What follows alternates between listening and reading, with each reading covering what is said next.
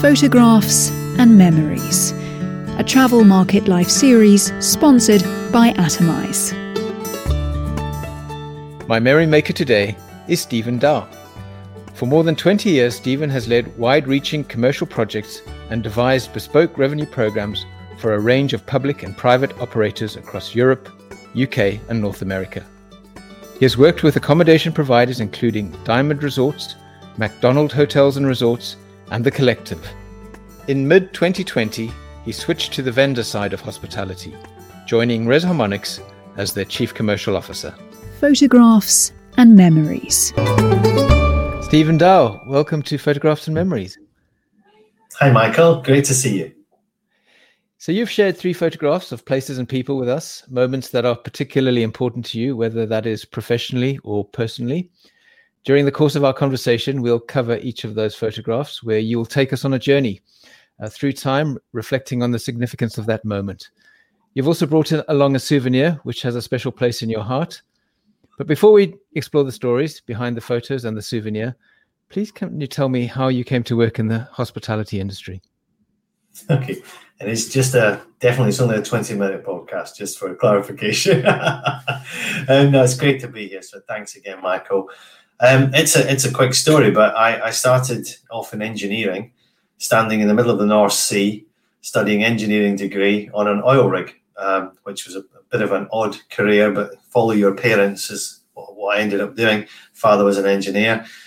And then in 98, you may not remember it now because we're both getting old, but the oil prices crashed terribly. And I was actually made redundant because I was fortunately being paid to go through that as part of a study and work placement, which was a great opportunity, but unfortunately didn't end too well. So halfway through, I took my money and headed off to Australia, did some traveling. Budget didn't quite match my expectations. So 12 months turned into about 4.5 months. I couldn't quite do the hostel and ended up enjoying hotels more than a hostel.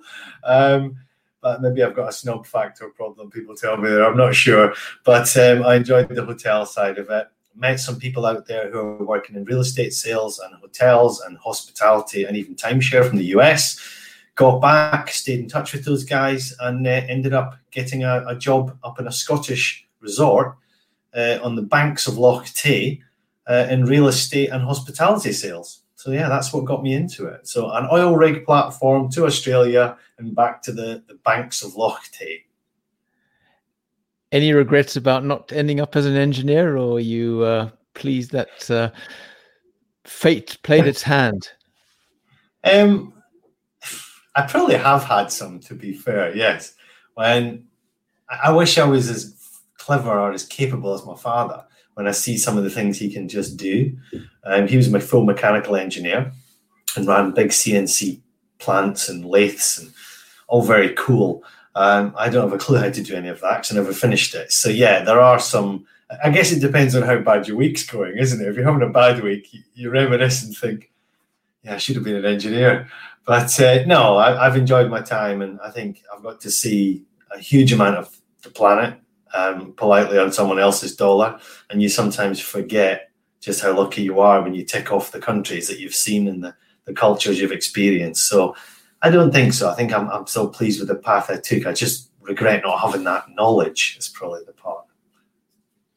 Interesting, because I'm also an engineer turned hospitality guy. So I think I completely understand where you're coming from.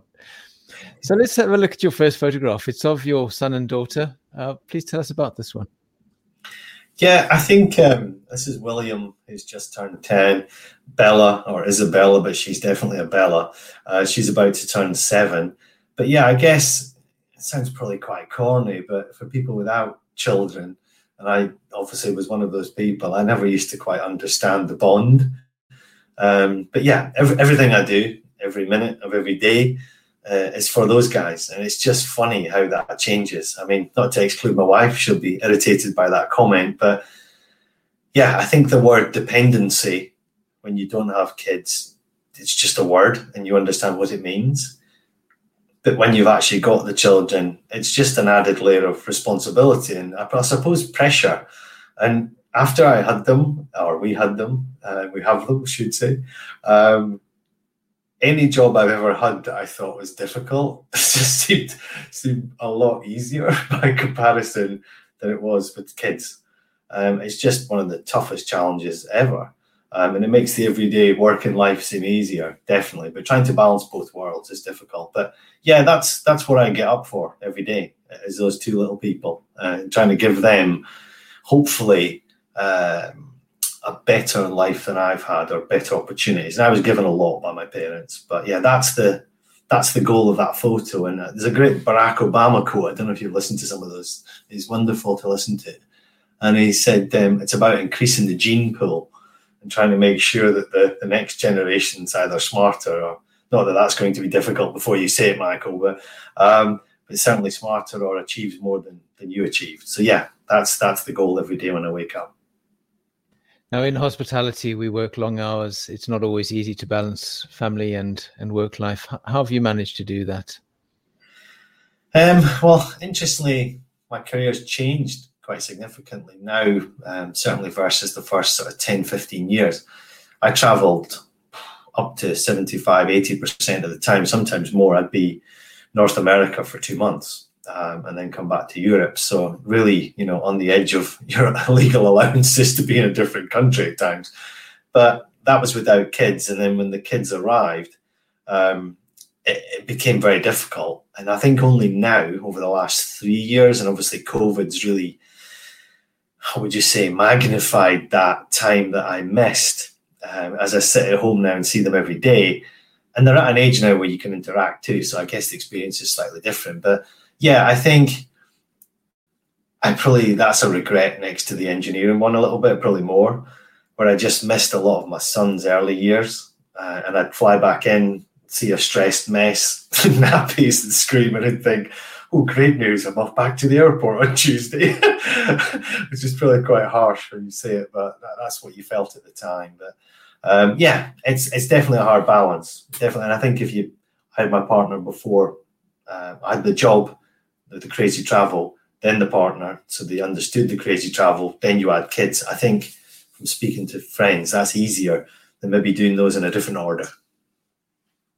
And I suppose one of the silver linings of COVID is that we've actually had this opportunity to spend a large amount of time at home, which we would never have had it not been for COVID. Agreed. I think the hardest thing there is, and I hope some parents agree, and it's not just me, but homeschooling and a full-time job and back-to-back Zooms. I was doing a one-man conga around the house the day they went back to school, to be quite honest with you. It was a huge relief because, again, it's that dependency comment, and you're suddenly responsible for these two kids trying to get a job in later life. It's quite a bit of pressure. And albeit the curriculum is obviously easy, you want to make sure that they're applying themselves and they're learning, and you're not a trained teacher. So that was actually quite difficult. I found that really quite challenging. So my wife took English, I took maths, and we tried our best, shall we say. So good stuff. So let's take a look at your next photograph. It's of an orangutan. So I'm presuming you're in Borneo somewhere. What's the story behind this one? Yeah, for the non-visual impact and my gingerness in history, this is not a family member before you go there.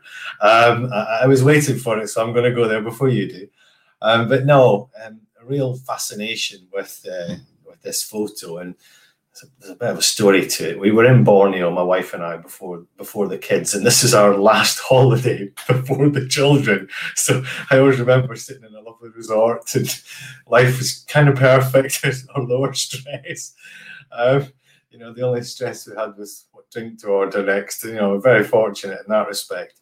But I gave her an SLR camera for that Christmas. She wanted to do photography, and she studied that for about 2 years in a personal hobby. But this was the big peak of the use of the SLR camera. So we stood in the jungle for what was probably 12 hours. And then I had to edit down. And I kid not here. I really kid not. I think it was something like 6,000 or 7,000 photos that she took of these animals. And we found two that were perfect. And this was one. And people have tried to buy that little photo. And So yes, I'll be watching you, Michael. I should have copyrighted it when I sent it, but it's just a perfect photo. And I guess there's different memories there, isn't there? Because it was our last time as a couple on a nice holiday, relaxing before we had family. It was a great experience to see the orangutans in their natural habitat, and just a real resetter of what life's about, and seeing how endangered they were and how sad that situation was from a sort of tourism perspective, the impact that's gone on the planet as well. Yeah, it was just a real strong memory that stuck, and I'll never forget. I mean, the photo's there for us that can see it, but we were literally within, a meter. Some of them would come over and touch you and stroke you, and it was just, I guess you have to experience it, and to experience that was just, it was very powerful, and something I'll never forget. And she was so happy with her 1 in 1,000 photos.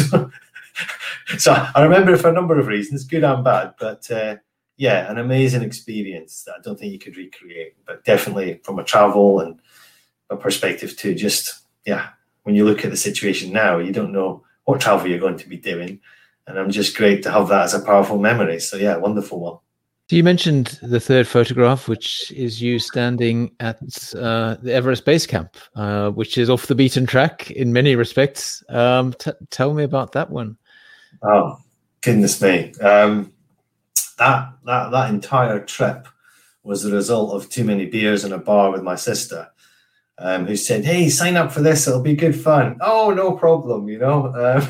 Stick me down. There's my deposit.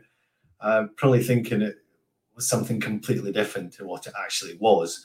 But my goodness, what an experience. What a phenomenal experience. And we signed up to trek to base camp at Mount Everest. So we trained really, really hard. Obviously, considering the risks of altitude sickness and the success rate of people to actually make it there. And we got up to, I think it was 5,545 meters, looking at the little flag. And we actually summited a mountain just opposite base camp, because I wanted to go to the peak of something, not just stand on a flat bit. It seemed a bit pointless.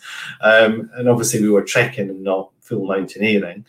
But it was an amazing experience. And we got up at, I think it was 3 or 4 a.m. It was minus 40, 45% oxygen in the air. You were walking, as if I was 120 years old. It was quite bizarre. You take 5 steps and it's just a surreal experience. And my sister made it, my wife made it, my brother-in-law made it. The 4 of us out of a group of about, I think it was 16, but about 4 or 5 didn't make it. Everything from pressure in your eyeball exploding, leaving in a helicopter. I mean, real dangerous stuff. Sprains, broken ankles, just falls. It's really quite risky, even trekking. So to go there, stand there and see the sun come up behind Mount Everest was pretty damn cool. So as much as it was a big regret and a lot of training, it was just, you can't buy an experience like that. It's just amazing. So it took about 3 weeks to get there and back. Wow. So on the other end of the spectrum, you've worked at some pretty amazing resorts and hotels in your time. Do you have a particular favorite? Yeah, I've touched a lot of brands, even on a personal level, but and I imagine some ex-employers probably want me to say the names here of their properties, but it probably relates to the orangutan photo, and that was the Rasaria in Borneo, which was just service personified. Unbelievable, absolute amazing experience, and very much touches on the sort of the 5 senses experience of the customer, which is a bit Shangri-La in terms of, touch, feel, smell as you go through entering the property, and all the experiences and interactions you have with the staff or an activity. But just really well done, Michael. So that's probably another reason that one stands out. But in terms of the US, I mean, I spent a lot of time working there for a brand there as well. And just visiting some of the Disney properties in particular, and experiencing customer service, again, personified. It's phenomenal. You look back to, I'm early 40s now, and I think back to family vacations in the UK when you were sort of 5, 10, 15 years old, and everything from a horrendous menu or quality of food being serviced and people grunting at you, You know, it was just light years from you know, the wonderful service that's in the US.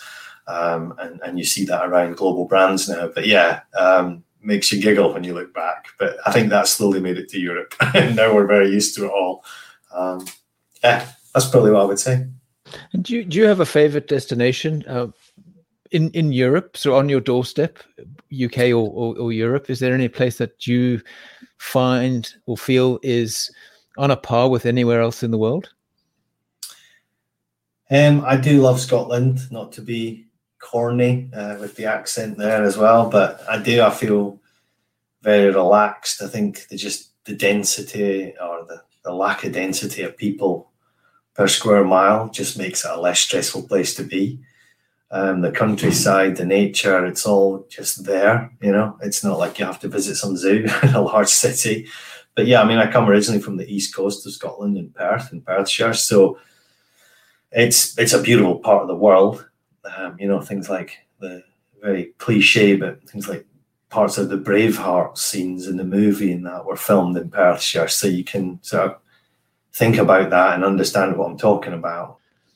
Well, at the top of the map of Scotland, you've probably heard of John O'Groats and sort of the Land's End to John O'Groats challenge and the UK length. But my wife's father bought a croft at the very, very top of the map and done it all up. And the gable end of the house looks right across the North Sea. Interestingly, oil rigs I used to be on, which is kind of bizarre, but just beautiful. Fishing off the rocks, the most relaxed I've ever been. You know, forget 5-star resorts and things like that. Just nothing to think about. Just chill out. The air's always better. Don't know why. Just is. And you always sleep really well when I'm there. I don't know why. It's just less stressful, but less intense. But yeah, definitely on the retirement plan, I would say. Fantastic. Steve, thank you very much for being our memory maker today. But before we wrap up, you've brought along a souvenir. Please tell us about it. Yeah, it's a bit of an odd one, isn't it? It's a boxing glove. And as I said to you before, I spent a lot of time working for a US-based hospitality brand, and great part of my career, and really probably shaped vast percentage of my experience and a lot of that travel, you know, those guys paid for, which was wonderful. But yeah, as part of traveling the world, I used to go back to the head office in Las Vegas a lot. I mean, to the point, I think I was probably there, I say 50 or 60 times, which is a huge amount of times to go to somewhere like that. Some people dream of it. So I appreciate how fortunate I was to go there, but it did get a bit old after a while. But as I was walking around one weekend on a long trip on my own, and you can't do any more shopping after you've been there so many times, I could hear this voice in a sports store. I thought, how do I know that voice? And I thought, no, it can't be. But of course, it's Vegas, and it was Mike Tyson. And he was in a sports store looking at his own memorabilia and passing it back and forth. I think it was like an auction or something going on where he was going to be involved. So anyway, I went up and thought I'm going to introduce myself to him. And he said, I'll tell you what, he said, I've got these gloves. I'm going to be putting them in an auction. He said, but you know, I think it was because I was British and a bit random rather than a local American. And we were talking about fights and Holyfield and things like this. And he just loved my accent, which helped. And he said, look, hey, stick some money in my charity. I'll give you the glove. I'll sign it. And we'll sit and have a chat. So I sat there for, it was probably 40 minutes, maybe 35 minutes, having a chat with Mike Tyson. And just bizarre, but what a lovely bloke. He nearly broke my hand, and he wasn't even joking. It was frightening how strong this guy was and just solid. And he just said to me, I said, what piece of advice have you got for me? What's the best piece of advice you can give me? Pure corny question to ask someone like that. And he said, just never, ever, ever give up. Never give in and never give up. And I thought, yeah, perfect. You know, it just, to me, that was Mike Tyson. But yeah, sat and chewed the fat with Mike Tyson in Caesar's Palace for 40 minutes and didn't expect to. Totally random. Kept the glove, brought it home, put it in that little case. Brilliant. Stephen, it's been an absolute delight having you on the show. Thank you once again for being on Photographs and Memories. Michael, completely different experience. Loved it, and thank you for the invitation. Awesome. Thank you. Photographs and Memories, sponsored by Atomize, produced by Haynes Marcoms as a travel market life series. For more, visit travelmarket.life.